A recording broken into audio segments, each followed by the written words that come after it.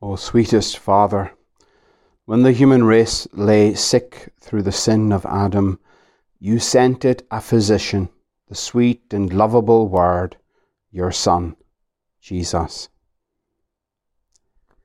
These are the words of Saint Catherine of Siena, the great mystic of the Middle Ages.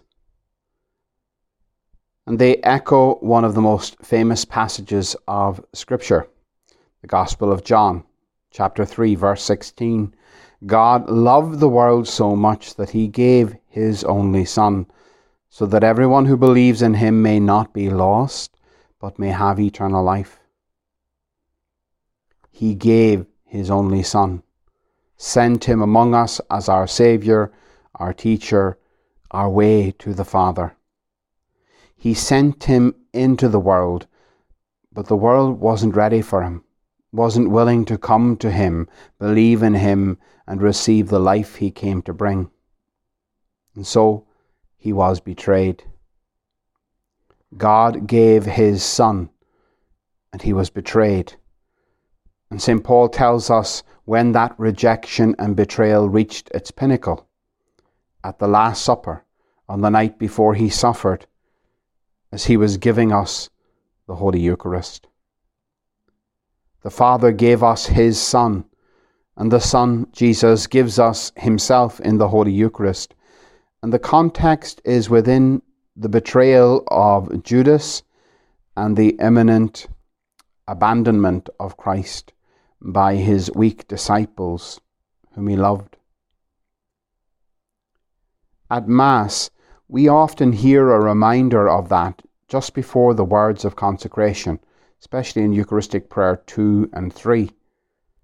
On the night he was betrayed, the words are, on the night he was betrayed, he took bread. He took the chalice of wine. And he, who was given to us by the Father, tells his disciples, take and eat, take and drink. The Holy Eucharist is the supreme gift of Christ's love, because the Holy Eucharist, the Holy Communion we receive, is Christ himself, the God who is love. St. Augustine wrote, I dare to say that God, though he is almighty, could not give us more. Though he is all-wise, knows not how to give us more. Though he is all-rich, has not more to give than himself in the Holy Eucharist. At every Mass, we hear, gave it to his disciples. Now, in the context of the Last Supper, they were all his disciples, but one of them was the betrayer, a disciple in name only, but with a life and soul not willing to follow Jesus' way and teaching. All the disciples were weak and sinful. Just how weak and sinful was about to become very obvious in the hours after the Last Supper.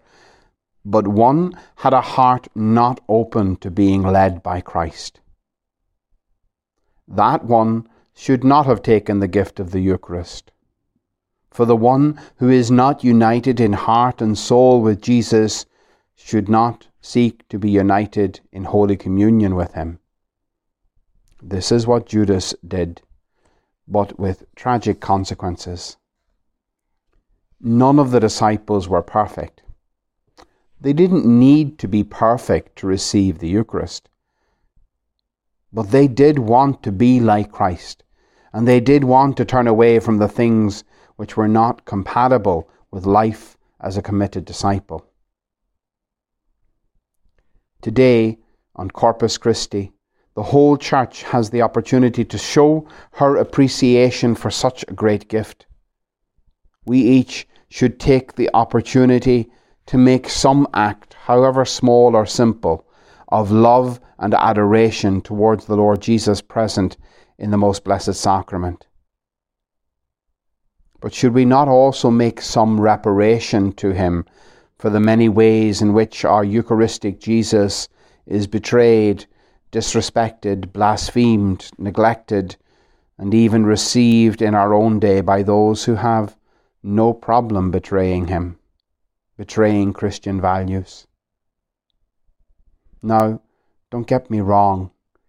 Every one of us betrays Jesus in some way when we sin.